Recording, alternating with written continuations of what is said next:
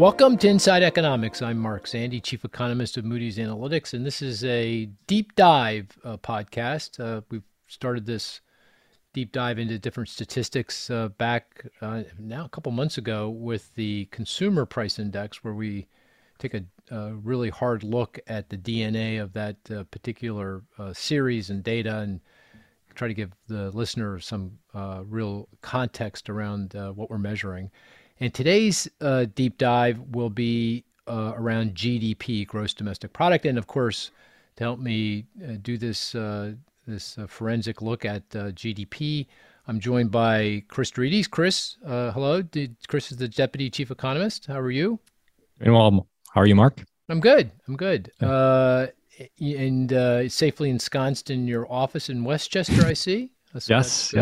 Yeah, very good. Are you back north here? Or?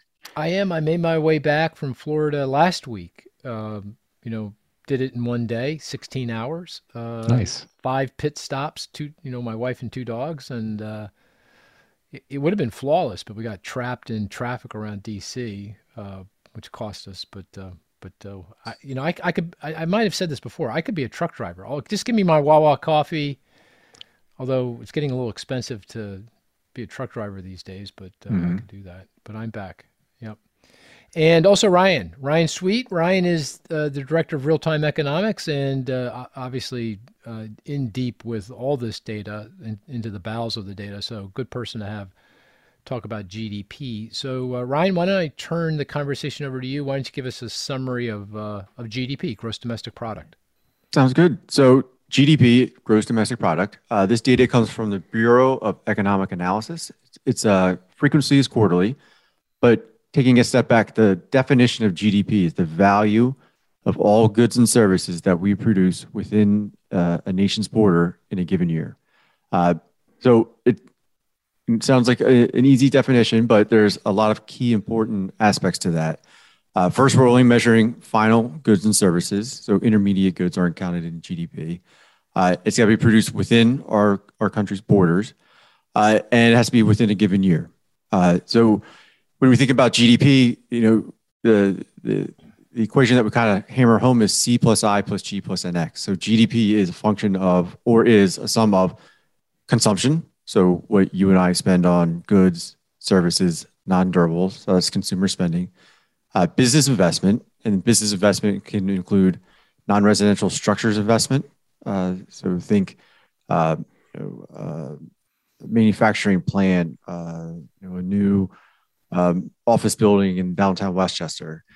So it includes non-residential structures. It includes residential structures, and that includes new homes, brokers' commissions, multifamily apartments. And then the final part of investment includes inventories. And then G is government. And think of the government as a big consumer. They buy hammers. They also buy planes, boats, trucks. So they're a big, gigantic consumer. And then the final part is NX. And NX is exports minus imports. And that's how we get GDP, C plus I plus G plus NX. And we can riff on this later, but there's all different ways of how you can measure GDP. You can look at the expenditure approach, the production approach, and the income approach. And we'll probably tackle each of those a little bit separately. But I'll turn it back over to you and Mark and see what I missed. Well, you just described the expenditure Correct. approach, right? So you added up spending by consumers, by businesses, and by government, and added that up to a GDP. The difference between consumption, spending, and output is inventories, right? So that's the swing in inventories. You didn't mention that, but that's a pretty important swing factor, particularly quarter to quarter. It can make a big difference, and that's been the case certainly during the pandemic. In the last couple quarters, inventories have been a key source of growth in the economy, driving a lot of the GDP, the output. So inventories closes the gap between the expenditures, the spending, and the output. Maybe you can take a minute while we're at it, just talk a little bit about the other two ways of adding up to GDP, the income side of the accounts, the GDP accounts, and the production side of the accounts. And these all should add up in theory. Obviously, they don't add up in practice because there's so many moving parts here and data issues that, there are so-called statistical discrepancies, between these different ways of measuring things. But at least in theory, they add up. So what are the other two approaches to adding up to GDP? We were always taught that in, intro to macroeconomics that, GDP equals GDI, which is gross domestic income. So one person's spending is another person's income. But when I became a professional economist, I realized they don't add up. I was duped, in my principles of macroeconomics class. But GDI is just adding up the income side of the economy. So we sounded like a conspiracy theorist. But Yeah. I was duped. I was just cogitating around that for a second. I teach this to my students, and I tell them, I was like, your textbook's going to say that, one person's spending equals another person's income, and it doesn't when you're looking at GDP versus GDI. Because of the measurement issues. Measurement issues. There's also methodology. Okay. They're just different ways. Like, of course, they're not going to be identical, But theoretically, I mean, it's a construct, right? So yes, in theory, yes. in You're theory, right. sure. Well, anyway, So I interrupted you. So what goes into gross domestic income, GDI? So this is the income side. So some of the things, not all of them, are going to be wages, corporate profits, dividends, interest, rents. These are all things that will factor into the GDI part of the equation.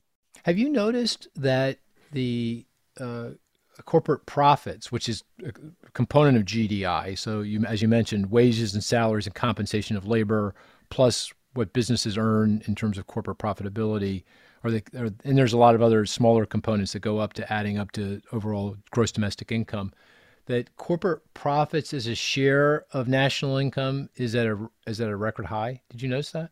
Mm-hmm. That's just incredible. I'm given the rise in labor costs that we've seen, given the rise in material costs that we've seen, energy costs and materials related to the pandemic and supply chain disruptions.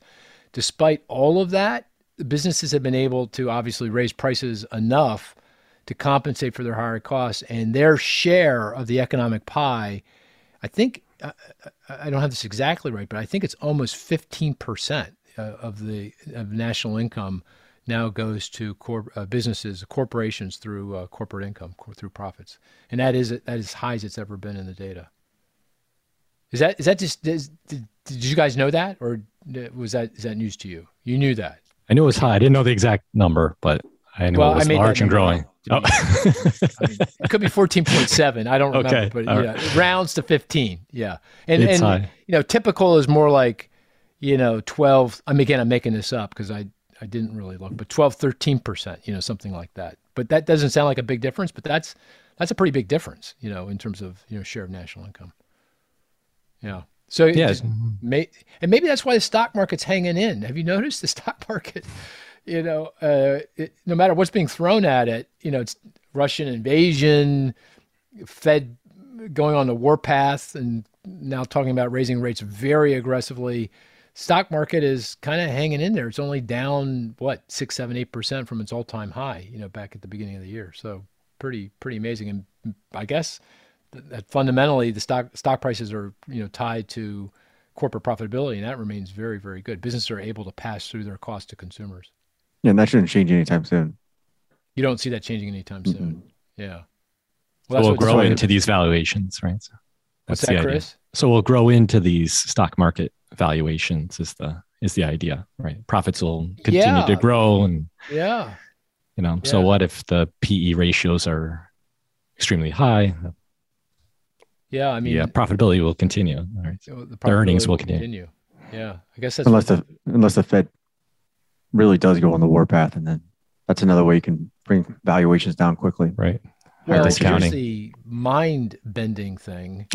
If the stock market doesn't go down, then the Fed's going to have to step on the brakes, right? Because it's counting on, a tightening in so-called financial conditions, weaker stock prices to, do some of the work for them to slow growth. But if that doesn't happen, then the Fed's going to have to do even more, right? Yeah, I agree. Yeah. Okay. Very good. Sure. Okay. So that we got the expenditure side of the accounts, we got the income side of the accounts, and then, now the output side of the accounts. What's that, Ryan? I can let Chris do that one. Okay. I'm been hogging the other two. You see the way he said that? Because that's an easy one to explain. So we'll let Chris do it. Well, let's Chris do the difficult one. He kind of already did it. So it's the production approach or the value added approach. So it's just the gross value of output minus the intermediate, the value of the intermediates. So right. It's easy to explain, but it's probably the most difficult to actually implement. That's why the BEA favors the expenditure approach. They view that as the most reliable of the three. So. Yeah, to measure it, it's hard to measure it, I guess. Yeah. I guess it's easy to easier. Nothing's easy, but easier to measure.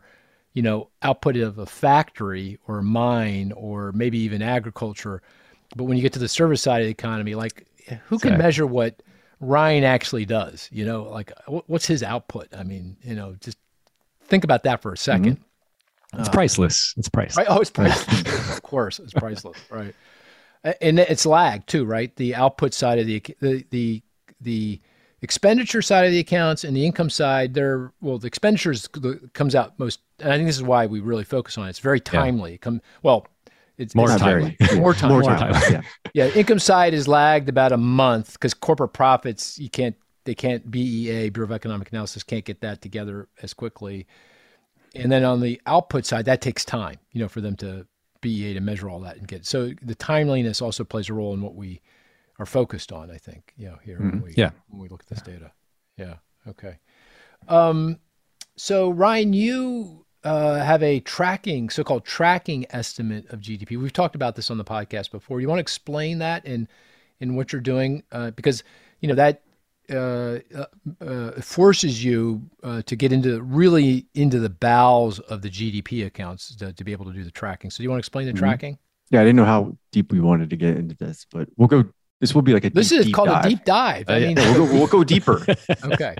So we have a U.S. high frequency GDP model. GDP coming from the BEA is reported quarterly, but throughout the quarter and over the several months, source data, so data that we know that feeds into the BEA's methodology for certain components of GDP are released, so we can kind of create a bean counting approach. So we can kind of take in the new data on construction spending or personal, real consumer spending, retail sales, industrial production, things that we know in where they feed into GDP. And then each business day, we run the model and it tells us, the new data on, so for example, we got retail sales recently. What does that do to current quarter GDP? And then we report that on a daily basis. So we have a good idea, roughly a very good idea of what GDP is going to do as the quarter evolves.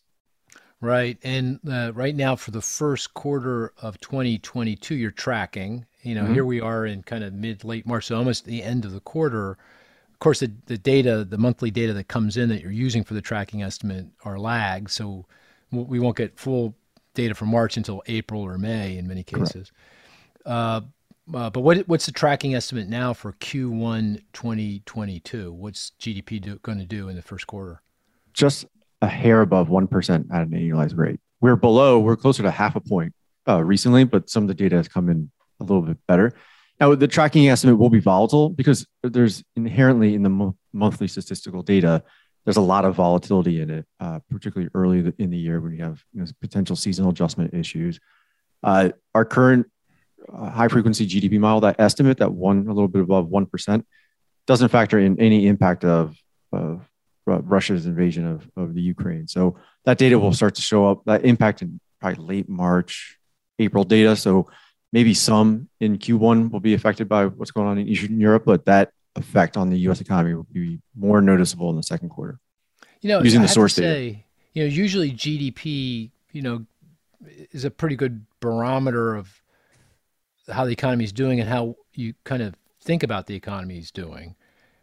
Right now, my sense is the economy is booming. I look at the job market, 500,000 jobs, every single month. But then I look at GDP of just a hair over 1%. That's pretty weak. And it just feels incongruous with the reality of what's going on. But keep in mind to that some degree that reflects a very weak conditions coming into the quarter when Omicron hit back in December, in January. So you started from a very low level, and so that might be part of what's going on. But do you have that same kind of feeling that this GDP number just doesn't feel right given what's going on in the economy? Yes, partly because if you look at what's dragging the economy down in the first quarter, it's one component. It's inventories. So we had a big inventory build in the final 3 months of last year, and inventories we're not going to be able to duplicate that. So, inventories, for example, say they went up by 100 billion at an annualized rate, we'd have to increase inventories in the first quarter of this year by at least 100 billion, or inventories are going to be a drag on GDP, because just the way the BEA does it is the change in inventories that matters for GDP.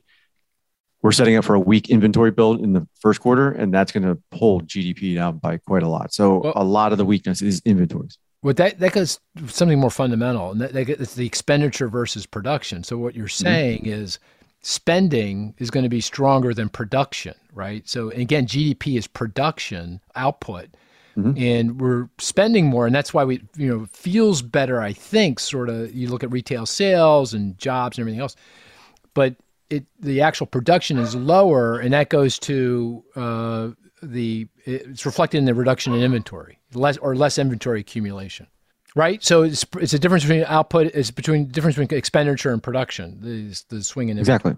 Okay, all right. But one thing you can do is you can adjust GDP. So you can look at something called real final sales. So you can take GDP and exclude inventories. And then you can look at real final sales to domestic purchasers. So you can look at GDP minus inventories minus net exports. So that's kind of a proxy for the domestic economy. And I think when you look at that in the first quarter, that's going to be really booming. That's a good point. Yeah. You don't track that though. It's not part of your tracking estimate. Real final sales yes, we do. Oh, so what is that? Do you think is how strong is that going to be? You got to check. Okay. Yep. No, but if you look at real GDP excluding inventories will be much stronger than just 1%. Got it. So real final sales is going to feel more like how I feel about the economy. It's just going to be correct. Stronger. Yeah. Okay. Very good. Well, this gets to another issue, and this gets to revisions. Chris, you want to talk about the revisions today? This GDP numbers has a quarterly periodicity, but it's updated every single month. And therefore, every month you get revisions to the data, and then you get some longer-term revisions. Do you want to describe those revisions, Chris? Yeah, high level. I don't know where exactly you're going here, but certainly nowhere in particular. We're talking deep dive, Chris. Yeah, sure. We could go deep as you want. But we're talking, I think what's clear from all these definitions is that they are estimates, right? We talked about measurement error. We even talked more fundamentally about how you define these different items. And so the economists at the BEA are doing their best to estimate each of these components based on the data that they have. And it's from a wide variety of sources. I mean, if you really get into it, you recognize the complexity of this problem. You're combining lots of different data, survey data. There's all sorts of data that is getting updated and revised as time goes on, and that then causes their estimate for output within a given quarter to be revised and updated as well. So the process is to continuously update with data as it comes in, and then before we arrive at a final GDP estimate. Well, that final estimate is years and years and years down the road. Fair enough. Because every year, they have an annual revision. Correct. They bring in even more what they call source data, so underlying data. Every August. And then they have what they call a comprehensive revision, don't they? Or am I mixing things? That happens I think it's called a comprehensive benchmark revision. Comprehensive benchmark revision. That's every 3 years, I believe. I think it's 5. Is it at 5, 3 or 5 years? Chris, Chris is. I thought it was 5 too. That was my guess. I think it's 5 years. Okay, we probably. That's when they can make methodological changes, so they can make adjustments. I mean, I remember this is going way back, but intellectual property had never been part of GDP until they added it years and years ago. So that's when they can make big changes to their approach to measuring GDP. Yeah, I remember the intellectual property. There was, right now a big chunk of business investment is in so-called, well, you mentioned structures, equipment, and there's now intellectual property. And in there's a potpourri of things, including R&D, software, I think even movies, the production of movies is in there as well, that kind of thing. And that wasn't there, I think if you go back certainly 10, 15 years ago, and now that's a very large component of investment and a very fast growing component of investment. It's a very important part of investment spending. So yeah, they make big changes. So this is a good segue to some of the criticisms, right? One big criticism is that GDP doesn't capture all the activity in the economy, right? So one reason why we have these methodological revisions is to try to improve it over time, right? So you mentioned that some of the intellectual property issues, and hopefully we're getting better at capturing those. Black market activity is always a good point of debate, right? Whether you like it or not, there are activities in the economy going on. There is output or production of drugs or other activities, for example. Should you include those in GDP if you're trying to really get a comprehensive measure of all the activity in the economy that's going on? Probably yes, but then measuring that is even more difficult. So lots of issues here. The other major issue is unpaid household activity or household production, right? That's not captured because it doesn't have a market value, right? So but certainly output. I mean, certainly output. Give that a shot for a while. That's pretty hard to do. Yeah, absolutely. Yeah, absolutely. Yeah. I think by some estimates, right, it's high. It might be as high as 50% or. Oh, is that right? Substantial. Well, that's right. I'm thinking way back to my. Yeah, exactly. Based on my experience last week, it's more than 75%. You had a lot of household. You missed the podcast last week, I think, because Daddy daycare. Daycare. Yeah, it was, there you go. Unpaid. Unpaid household output. Yeah, right. Certainly not getting into the GDP accounts. That's for sure. Yeah, definitely undercount.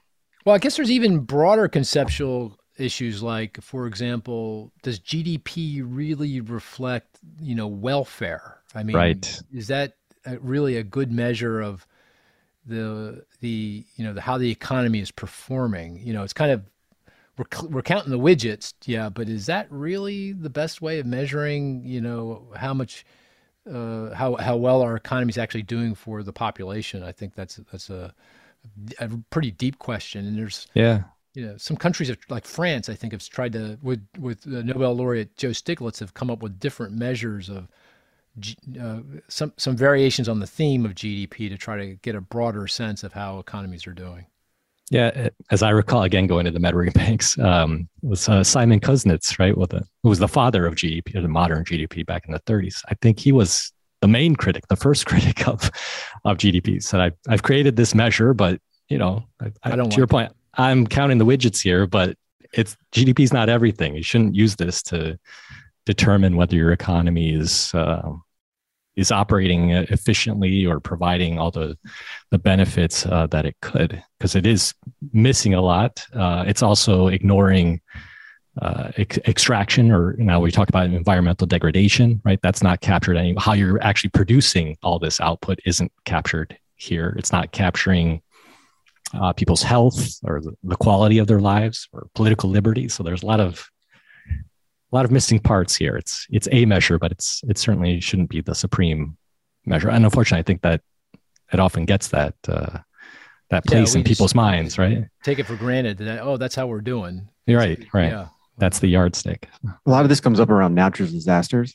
So anytime you have a big hurricane, you say, it's going to be a net positive for the economy because, basically you get a lot of destruction of property, but that destruction doesn't show up in GDP, but the rebuilding will. And so on net, when you say it's a net positive, people are like, well, that sounds wrong. Hurricane Katrina did a lot of Superstorm Sandy, they did a lot of damage, and people weren't better off after those storms. And I was like, there's a difference between economic welfare and GDP. Well, that was a methodological change too, right? I mean, I remember back in the day, BEA did the accounting around natural disasters differently, I believe, and they did account. I think so. The insurance losses were actually a deduction from GDP. They tried to account for the loss. I believe that's because. Do you know, Ryan? Do you know if that's the case or not? They have. I don't know about insurance losses, but I know they have an estimate of around natural disasters, around the lost output. Yeah.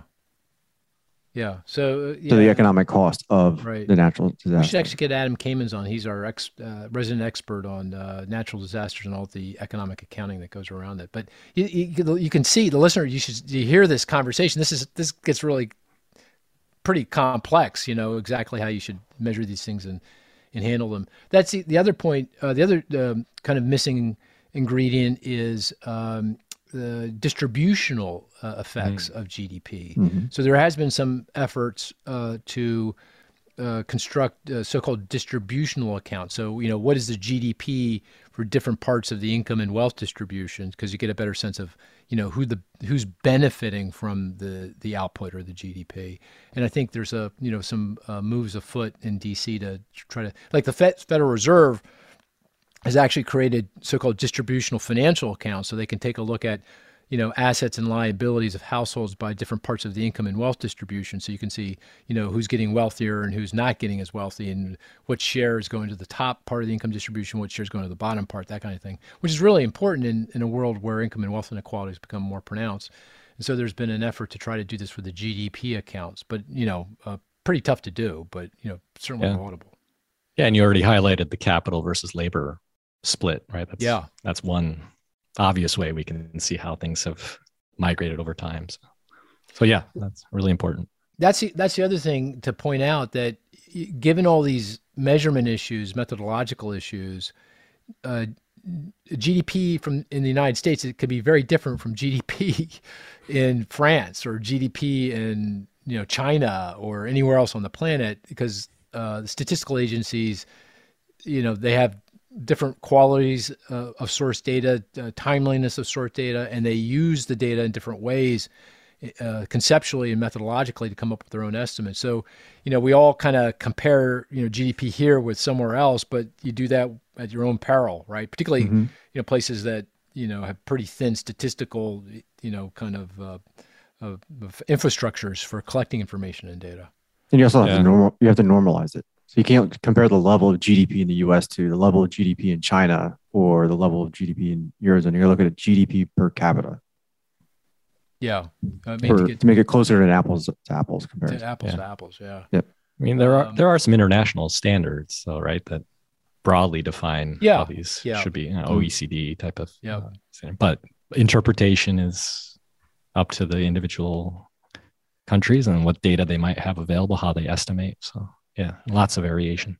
And there's a lot of issues, like, for example, price deflators, that's measuring prices for things, right? Because we get nominal GDP, which is, just in dollars or euros or whatever, pounds, whatever it is, yen. But then you try to account for inflation over time to get to kind of the real output, not the output related to price increases or declines. And so therefore, you got to start measuring price movements. We talked about this when we did the deep dive for CPI, but this gets even more complicated for GDP, because now you're measuring prices for investment goods, for example. So, you're trying to measure investment in information processing equipment, computer equipment.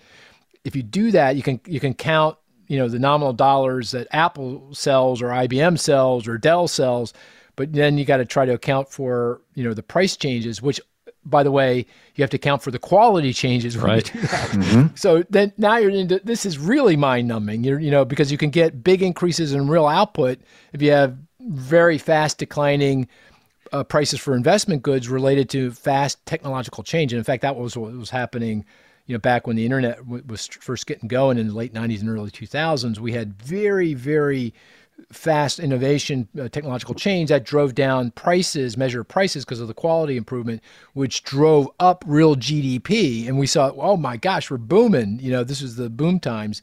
And it was largely because of the way we were measuring, quality changes in the price deflators. I mean, very, very difficult to do, very hard to do. it makes it very difficult. Okay, the other thing I wanted to mention is, Ryan, you also construct monthly GDP. So We do.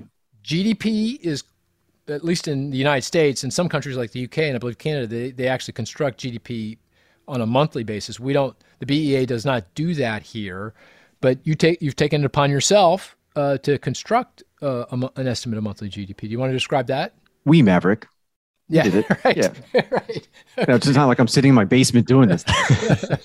Yeah, so very similar, like our our high frequency GDP models trying to track current quarter GDP.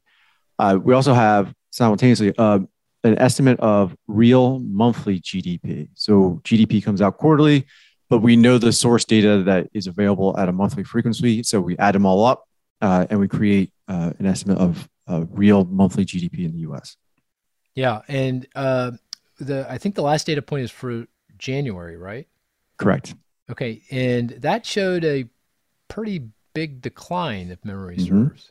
Yeah, we Back got to off our to a really earlier conversation. yeah Omicron, weather. Yeah, the economy got off to a really slow start to the first quarter.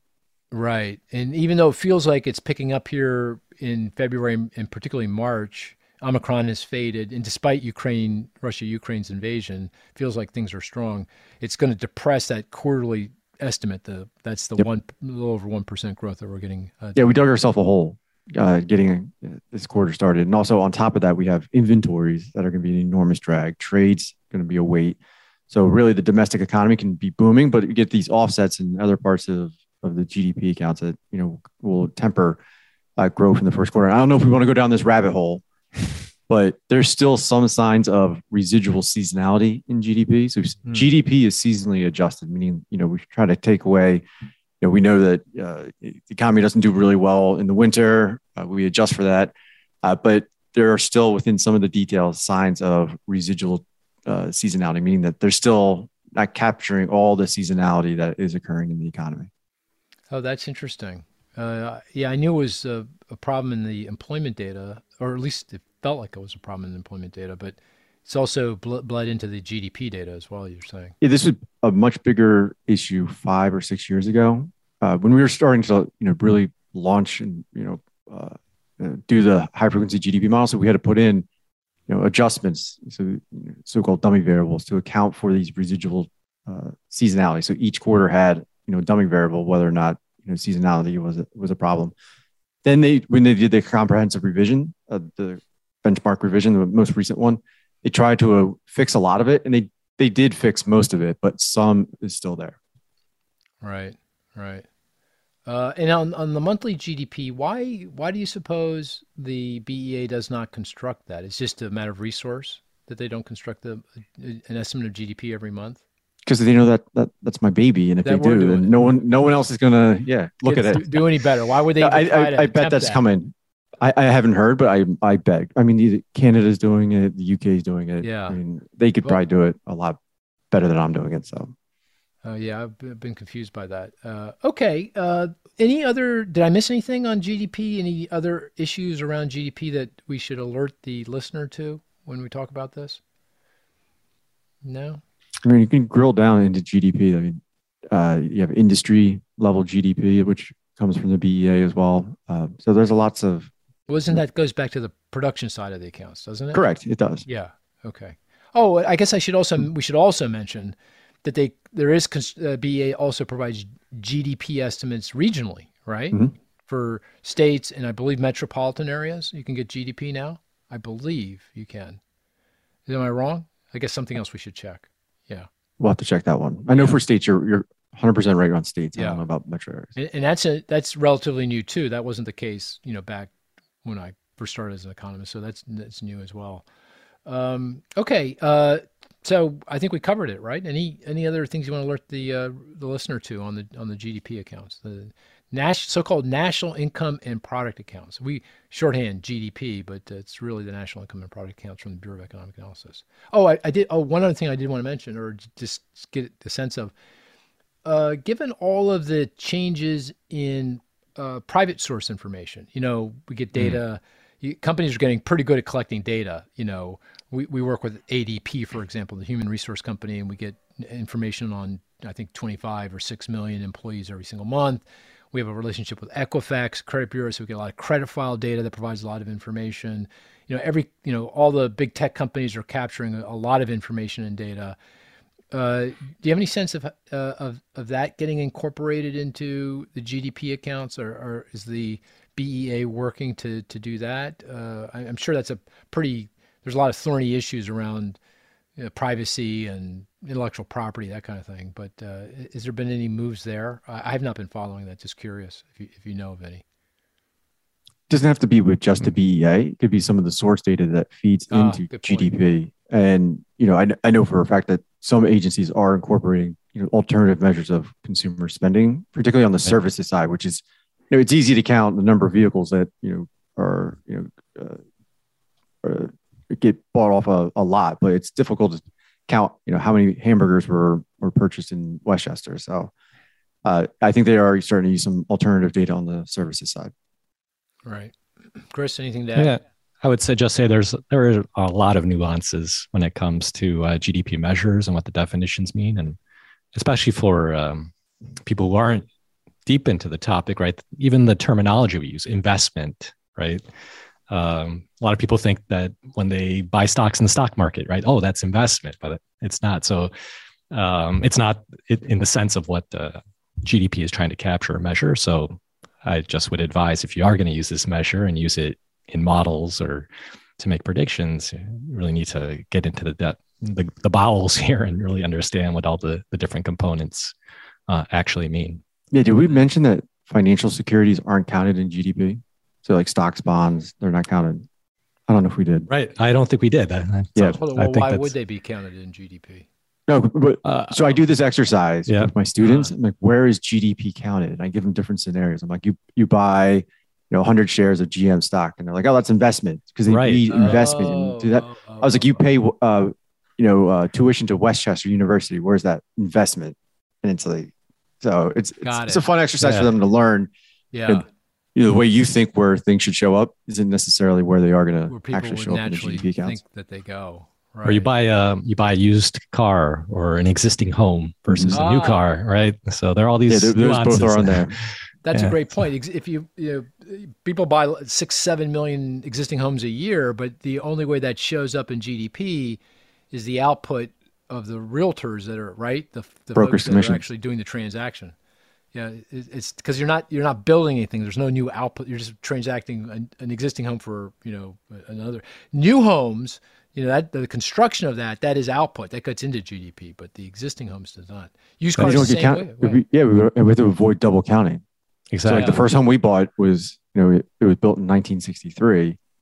That got counted in GDP in 1963. When we bought it in 2010, it shouldn't be counted in GDP again.